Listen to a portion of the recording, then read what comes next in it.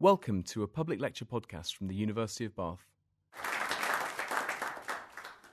I always like to get a feel for who's in the audience before I start, so that I know what you'll be interested in and what not. So please put your hand up if you consider yourself a biologist.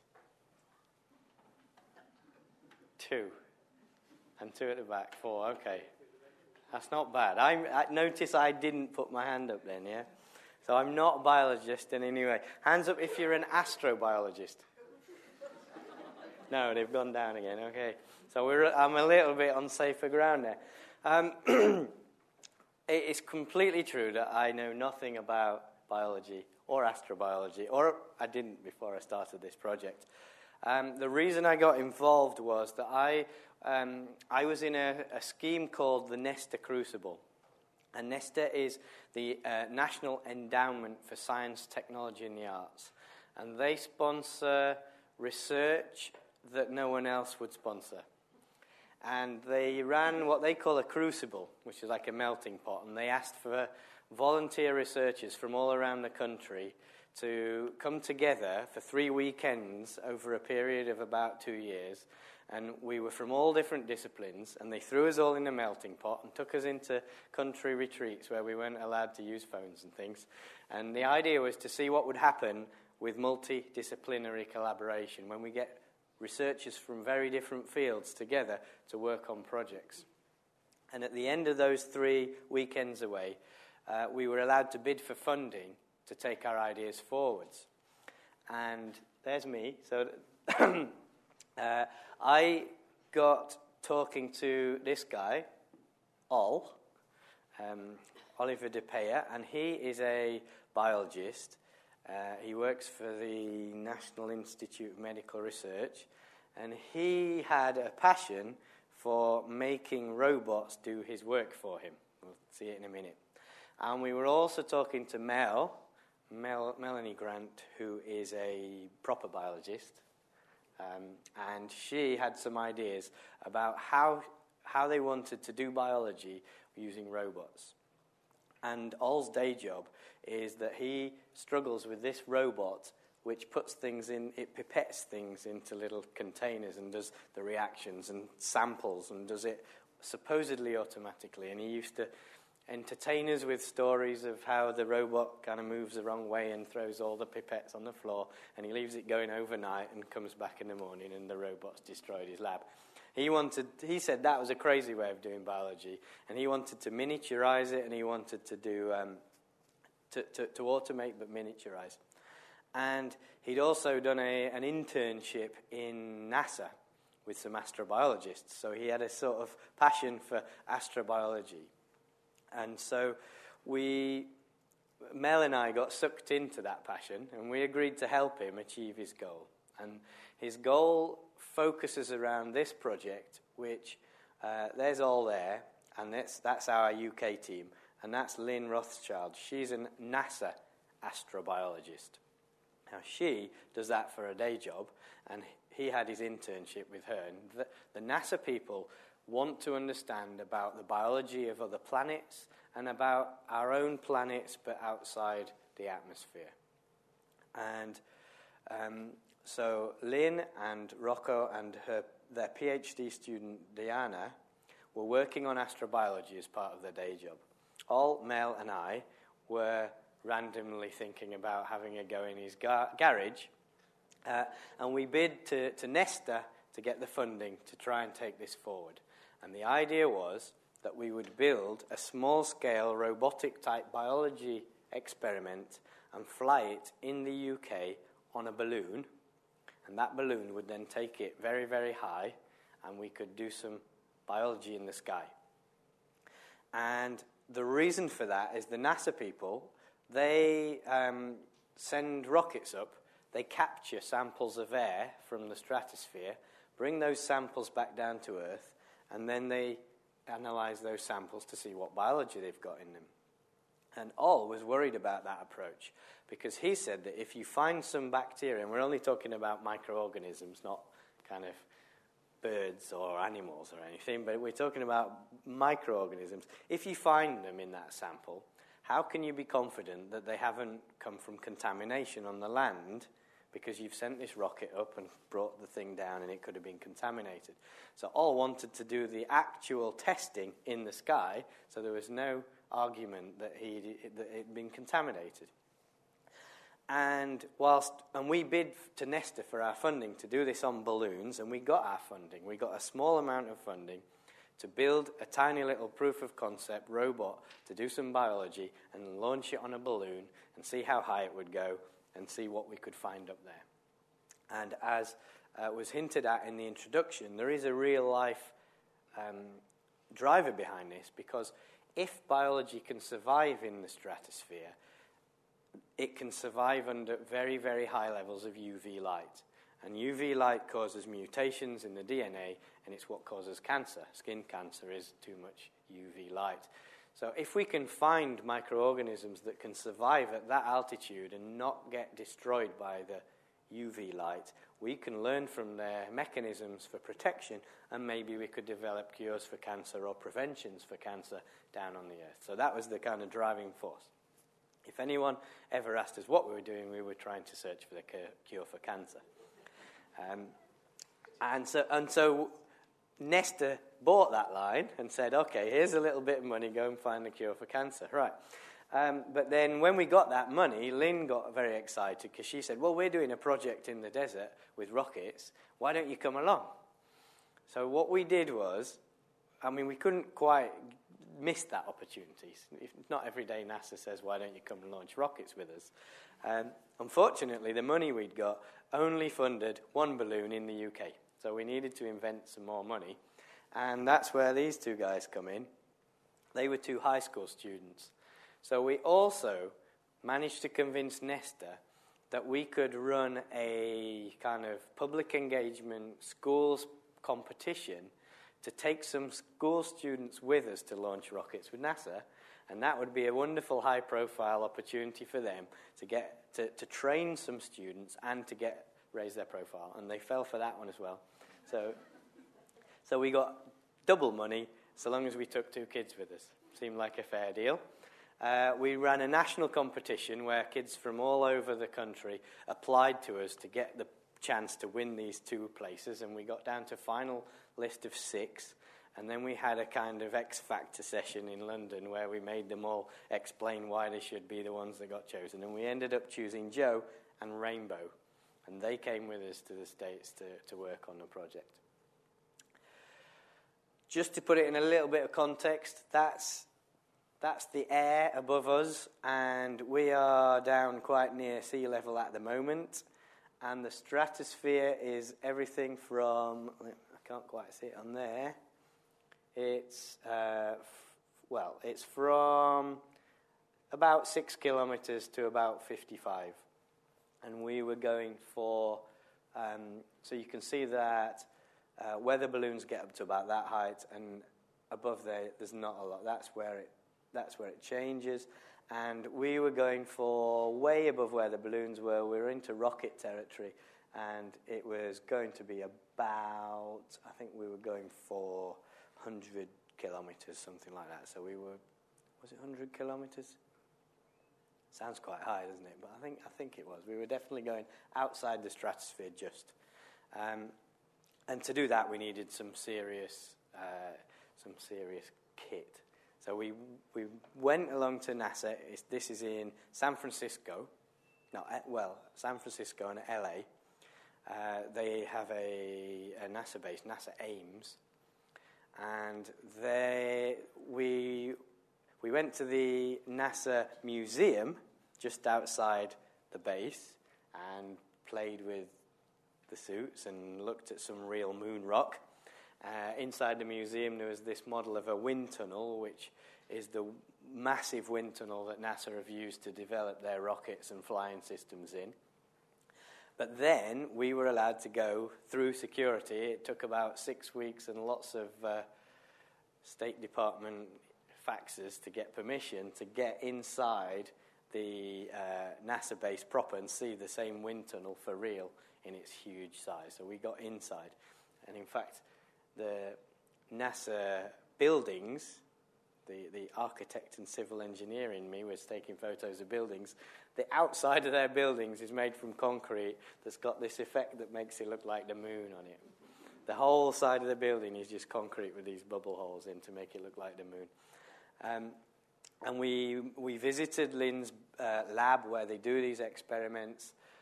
We got to see how they do this thing for real, where they take the samples and how they test them in a clean room, which is very highly engineered to be completely clean and supposedly free of contaminants. And then we went from there to the desert. Now we had to do this in the desert because what goes up must come down, and it's not allowed to come down on anyone's head. So you have to do it a long way from everyone else. And we can't do it in the California desert because the California legal system doesn't allow you to set off very big rockets. However, in Nevada, you can do what you like. And so there's no laws about that. So we went to the Nevada desert, the Black Rock Desert, and on the way, we met these guys. Now, these guys, the Mavericks, are a group of rocket hobbyists, and they have been launching rockets, and you can buy rockets from a rocket hobby shop, and they're about that big, and they get a bit carried away in America, I think, and they just kind of got bigger and bigger and bigger. They go away for weekends to the desert and launch things, and sometimes it goes wrong and plummets through the car windscreen. Their favorite trick is launching barrels of beer on rockets, because when it goes up really, really high, it's very, very cold, and it chills the beer. So how to get cold beer in the desert is to send it up on a barrel. And they also do 10-pin bowling, where they've got these kind of huge wooden bowling pins that they set up 20 kilometers that way, and then they launch mortars at them to try and knock them over. So that's their kind of idea of fun. But they're putting a lot of effort into some big, serious rocketry, and they kind of felt that they should be getting a bit more out of it than cold beer. So they set up a STEM educational scheme where high school kids could get involved and learn how to build rockets and how to do things like design the rocket, set it off, and by learning their science, technology, engineering, and math skills on a real live project was a really good way to motivate them. So we called in at these guys because these guys had said, well, you can put your biology on our rockets. So whilst we were working with the NASA astrobiologists, NASA weren't launching the rockets because they're very expensive. If you want to hire NASA to launch a rocket for you, it costs quite a lot. If you want to get these guys to do it, they'll do it for free. So we got these guys to launch the rockets, and we went to visit them in their garage where they make their own rocket fuel in a centrifuge. They've got things like that on the wall. They told us a story where they had to stop off at the highway service station on the way to launch rockets. They parked the truck outside, went into the toilets, came back out, and the American Secret Service were all over them because someone had seen one of these and phoned them up and said it was something dodgy. So they have a lot of fun. But that was the first time we got to see whether what we designed would actually fit on the rocket, because they'd told us roughly what their rockets looked like, and we'd had to do a lot of work early on and planning and construction, and then that's the chance we got to see. Luckily, it did just fit. But the original aim was to put NASA's experiment and our experiment on the same rocket so that we could validate each other's experiments. So if they went and captured a sample, brought it back to Earth and found some bacteria in it, and we'd found bacteria up there on the same rocket, you could be pretty sure the bacteria they found wasn't contamination, it was true, and they can do a lot more with it on the ground.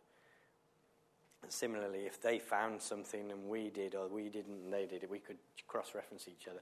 It wasn't until that day when we realized that our equipment just fit in the rocket, but there was no room left for NASA stuff. And therefore, we had to separate off. So we ended up going on separate rockets, which means the plus side, it was a bit disappointing, but the plus side is we get to see 2 rockets go off today and not just one. So we left them behind. We went out to the desert. We drove all the way out to the Black Rock Desert in Nevada. We arrived there at night time. It looked like that. went to sleep, and woke up in the morning, and that's what greeted us. And that was an amazing sort of shock for me when you open the curtains in the morning and you see that. It's like an old salt lake bed. It's where they do land speed testing and things like that. It's about 20 miles across. And that was going to be our home for the next 10 days. 5 days on the playa. We were out there for 10. It's called the playa, Spanish for sand, or beach rather, but it's dead flat. The ground looks like that. It's kind of cracked mud. There's hardly any life at all, no insects, no anything, because there's no food, because it's all just cracked mud on a dead flat floor. And that was our home for 5 days. We got one toilet, one gas ring, limited food and water. Everything we had, we just took on with us. It's a protected natural area, so everything you take on has to be removed as well. So we had to collect all the rubbish, and you can't leave any sign of you being there. There was no electricity, no mobile phone signals. It was more than 40 degrees centigrade every day. Quite fun. And because our original idea had been about balloons, all our equipment was really geared up about balloons, and we wanted to use this as a test proof of concept for our balloon idea. So before we did the rockets, we did a balloon experiment because we wanted to dry run the radio communications and the equipment and everything. We wanted to dry run it. And in that context, we were following in the footsteps of many pioneers of early science, where people used balloons to get up into the sky and do science and do physics and do biology. And interestingly, we've got Auguste Piccard, I think it's that one, who was one of the very early, 1933 it says there, very early pioneers of balloon flights for scientific experimentation. And and a year after I got back from this project, I was actually asked to be a scientific advisor on a BBC opera called Piccard in Space, about his journey on balloons for scientific discovery. So I'm on the programme for an opera. I never thought that would come out of this project. But we made this is our experiment. We called it HAB, High Altitude Ballooning. I'll say the reason for that in a second, but it's cobbled together. I think if I'd put that on the flyer, you would maybe not have come today. This bit here is a computer, a very small one. Those are some relays that control the electronics. That is everything else. It's got plastic syringes and shape memory alloy springs. That's a special metal. When you put electricity through it, it shrinks. So if you've got a spring, you put electricity through, it shrinks and it pulls. So you can pull the plunger out with that. And we put them in pairs like muscles. So one can pull it outwards and one can push it back in. And the idea of the system, so the biologists may appreciate this, we sucked air in from outside. We then put it into a sterile chamber and bubbled it through some detergent. And the detergent apparently breaks open any bacteria or any cells that you've got. The detergent will break the cell wall and break it and expose the DNA. We then passed it through another tube into an incubator which heated to 37 degrees, which is blood temperature.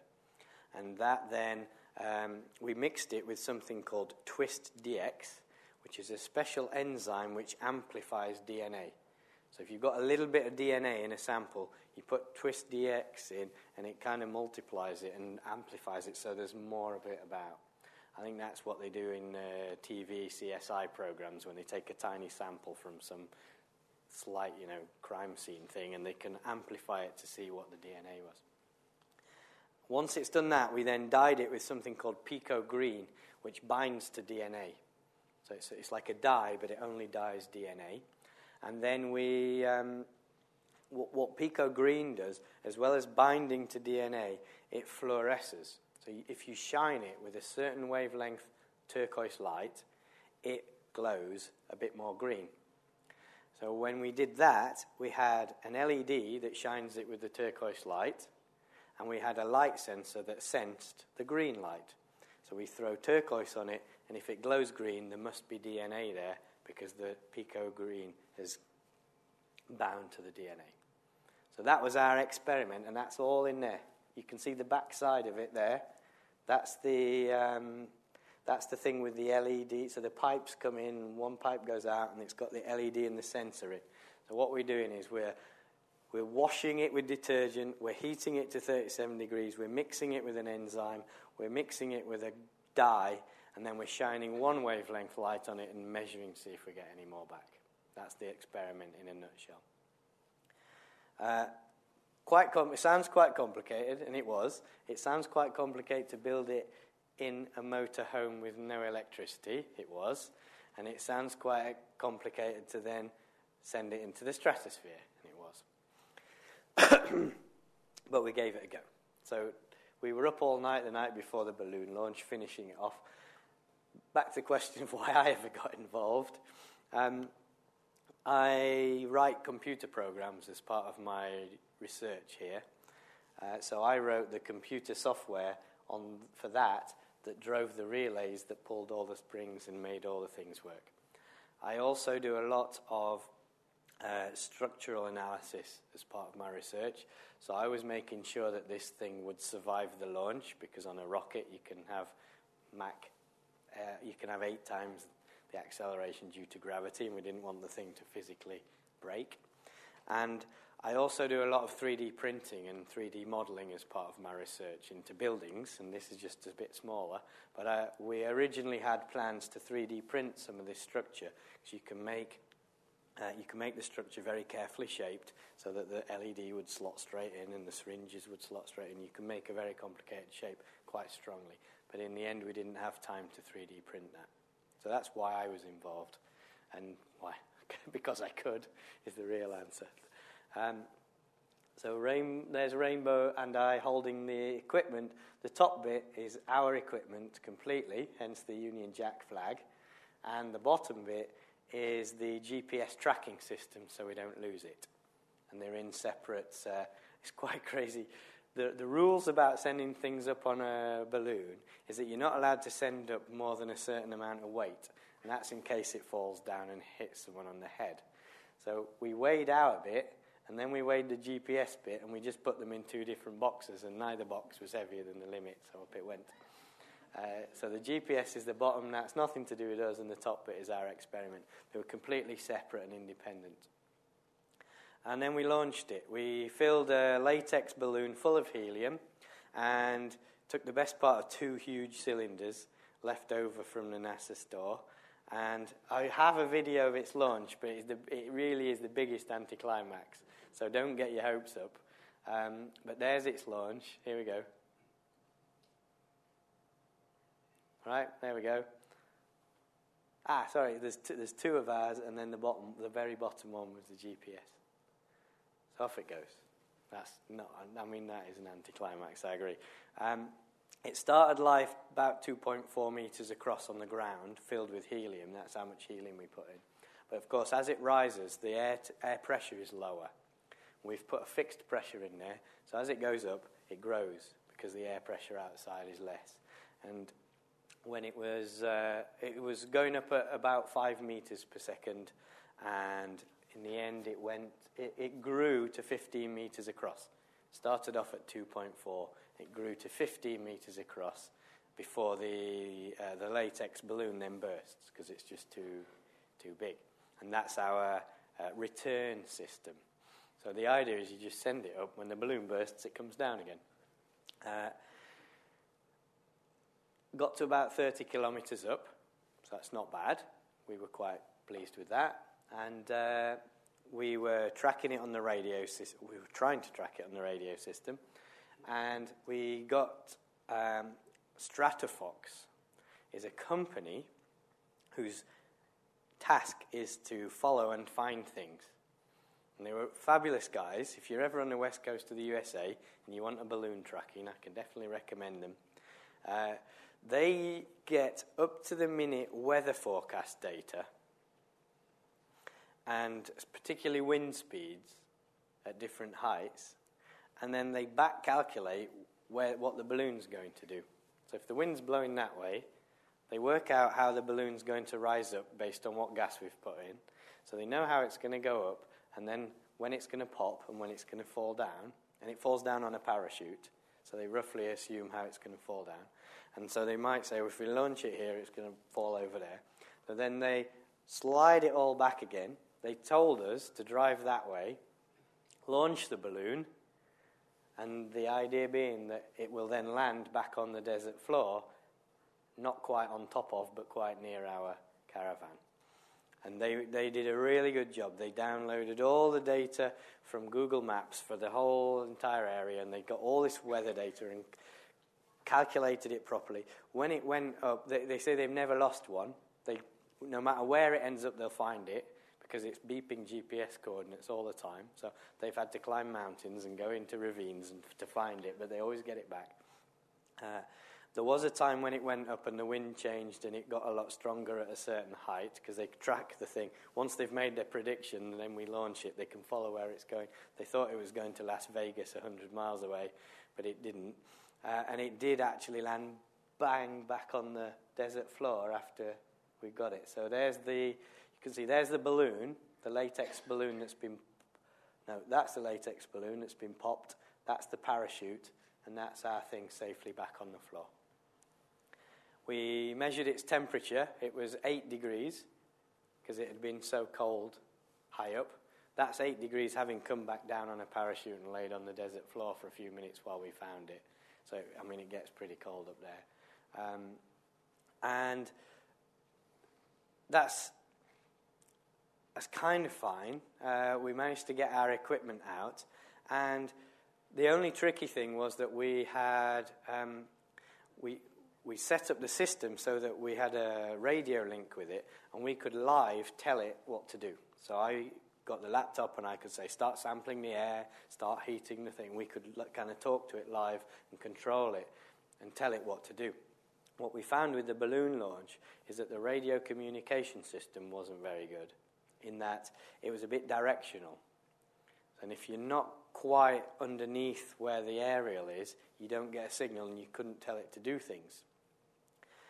And whilst we tried to kind of chase it across the countryside to be in the right place to get the signal, it wasn't possible. And so what we hadn't actually been able to do is tell it to start. So it went all the way up there, and then we were saying, right, so start now then, and it didn't hear us. And so we got no data apart from the fact that the live radio communication system is a bad idea.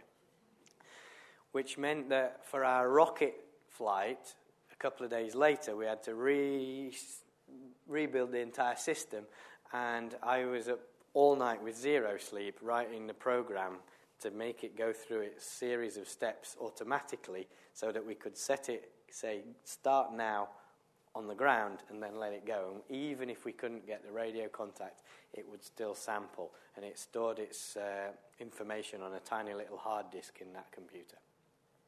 So that was the idea. And that, therefore, moves us on to our rocket version. We had a little bit of time, so we made our own rockets out of leftover kitchen roll. The real rocket is that one. That was our rocket. NASA got the big one. There was a little bit of a one-upmanship about when we realised we couldn't both have the same rocket. So who gets the big one, us or NASA? Yeah. Well, NASA got the big one, so we got the small one. This is a small, well, relatively small, right? That's our rocket, and there's paper stuffed in the end to keep the dust out. But when we were in the garage with the Mavericks, they threw that at us and said, well, there you go, don't drop it. That is a rocket motor, and that is a very big one, and it's very expensive to buy. And they got fed up of paying all this money to buy their own, so they just sort of they clubbed together, bought the kit and the centrifuge and the raw materials, and they make their own. And now they can make their own as big as they want. So that is what they call a grain. It's based on aluminium powder with a bit of additives, but it burns very strong. And it's very carefully engineered because it kind of burns from the inside out, and it needs to get a bit of air in, although it's got oxygen within it, and it needs to get the jet out so that it can thrust. Rocket motors are all given a letter depending on how powerful they are. So an A motor might be that big for a tiny little model rocket. And an A motor, for those of you who like numbers, is 2.5 Newton seconds impulse. So 2.5. It's not very big. And then a B motor is double the A.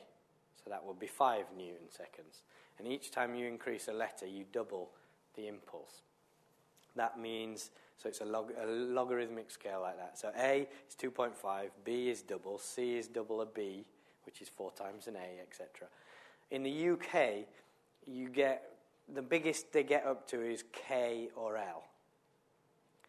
I think there's been one N rocket ever, but that made headline news, and that's, you know, launched on military sites, and it's a huge thing. K or L is the biggest in the UK. Ours was made of 5 of these grains, and it was an O. So it was bigger than the biggest thing that's ever been launched in the UK. It's actually about what a cruise missile was ours. 40,960 Newton seconds, using 5 of those. And in fact, when we were in the garage, they said, they made jokes about, oh, don't drop it. And it's relatively stable. It's not, unless you set fire to it, it's all right. But they also promised that they'd throw one in the barbecue when we got out onto the desert. So ours was an O. And we set it up, we launched. My travel out there was sponsored by the Institute of Mathematics and its Applications. So that's what that little logo is, if you wonder why I took the photos, to prove to them that I'd spent their money wisely. So the Institute of Mathematics and its Applications gave me the money to travel. There's the logo, just to prove that it was true. And we launched that with our equipment on, and this time it was all set. So we run the script on the computer, and it all does its thing. So this is our moment of truth. That's it, and we have to stand well back, obviously. I think that's the button that sets it off, and we're ready to go. So I've got a little video here of it going, so this is kind of a bit more exciting than the balloon, and you can join in with the countdown if you like. This is taken from my camera looking through the car windscreen. I was on the laptop running the program and checking the radio link, so I kind of needed the power from the car battery, and so my camera was on the dashboard inside the car. They did actually say, if it looks like it's coming this way, you've got about 2 seconds to get behind the truck, because that's the only thing. You need to get behind the truck's engine block to stop it, otherwise you've had it. They have had a few mishaps, which they told us about over the bonfire, but this is a video, so here we go. Feel free to count down. It's very tempting. Quite all right.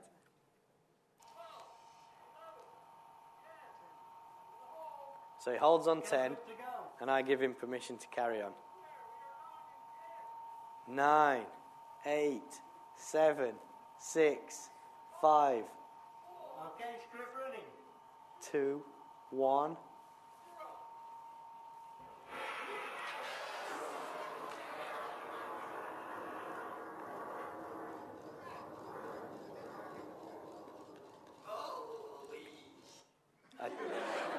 I just trimmed the video this morning to stop it at the right point. That's my best Steadicam work. We had a static camera on the ground, which was taking stills. So this thing should maybe do this. We had a slow motion version. See if it goes. It's thinking about it, I think. It's not that slow. Right, let's try it once more. There we go. That's the detonator, and then the motor, and then off it goes.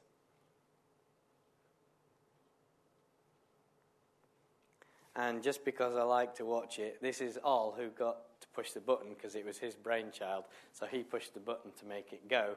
And I took this video of him doing it as well.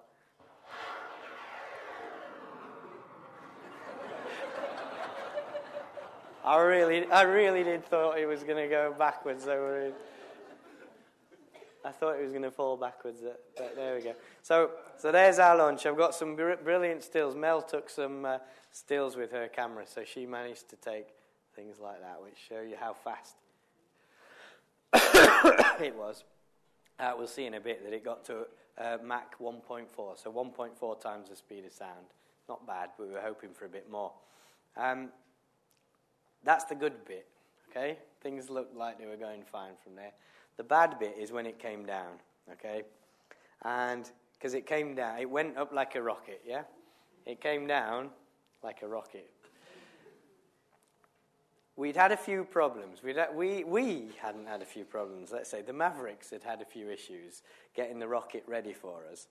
And the problem with these things is that we need air traffic control permission to launch, because these things go higher than jumbo jets.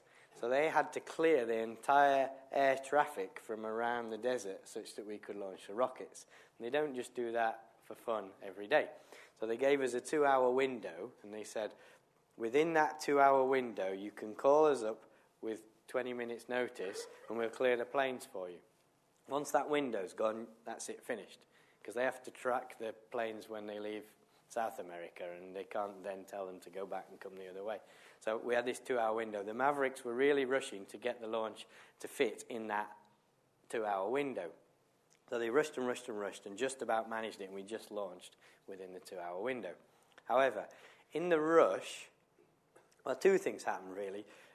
What happened was, it went up, and the parachute has a tiny little explosion detonator to blast it out of the rocket to then inflate and then come down. For some reason, the rocket seems to have launched its parachute whilst it was still on the way up. Quite high, but whilst it was still on the way up. So it launched the parachute out and ripped it completely off, because it was going Mach 1.4, you launch the parachute, it's gone. Therefore, that's not a problem. I mean, it messes up the launch, but there is always a reserve chute. And you can see when it landed, that was the completely ripped and torn chute that had been launched at about Mach 1.4. The reserve chute, well, okay, what happened to the reserve chute? So then we looked inside the end, and that's where the reserve chute goes, but they'd forgotten to put it in. So it went up like a dart and came down like a dart. In fact, the nose cone was buried into the desert floor, which needed digging out, and looked like that after we dug it out. So, fine.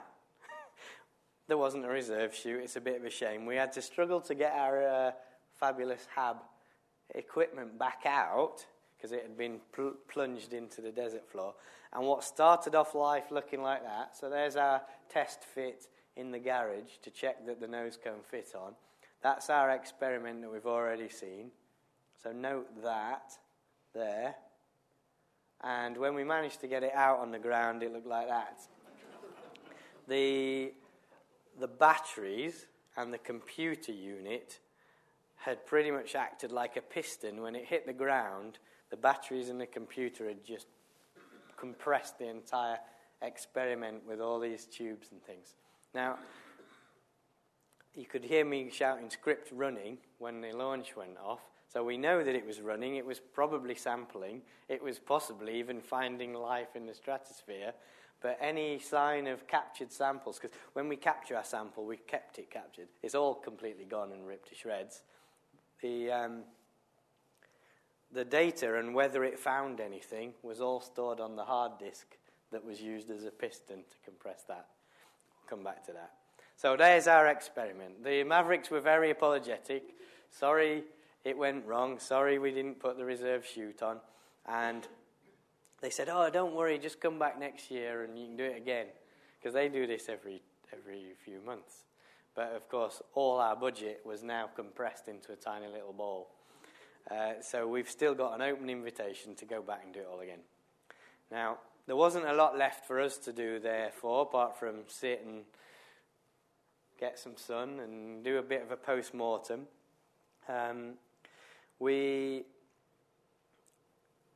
So as well as our experiment, there was all the GPS tracking system on the rocket.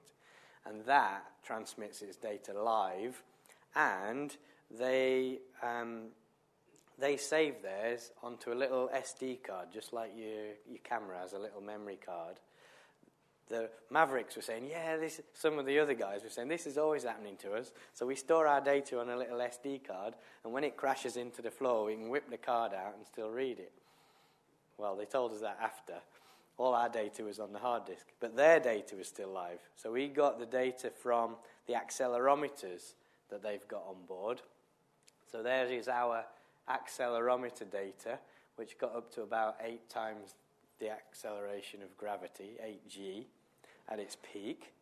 Now, if you integrate the acceleration, if you work out the area underneath the curve, you can find the velocity, the speed.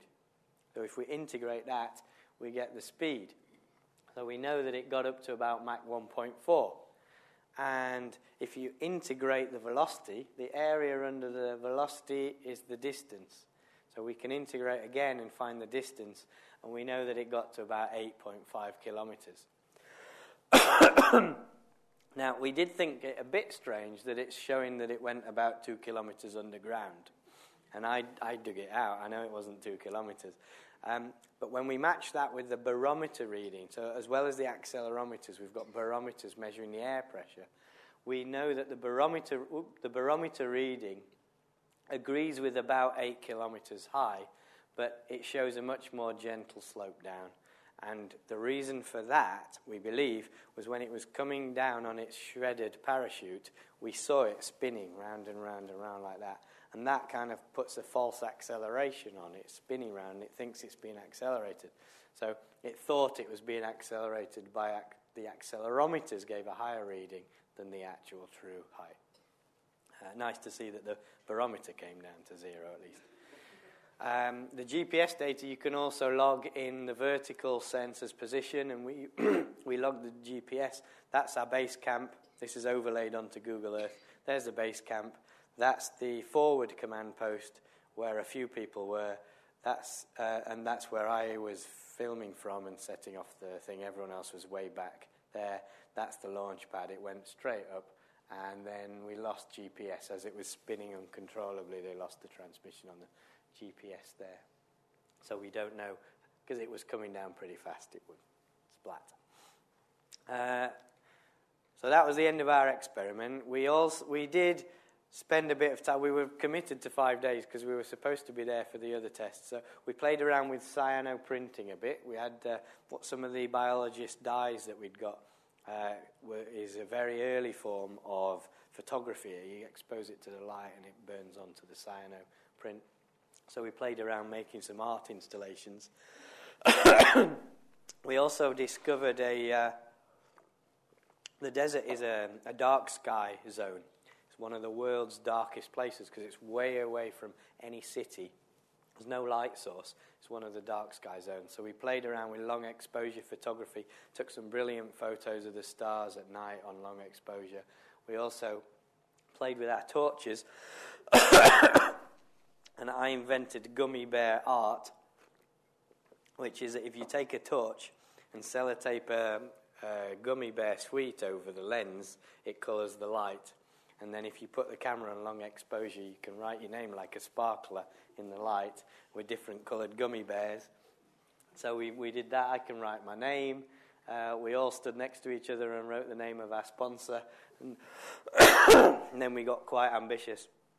I think I was the red one there. Oh, told you. So,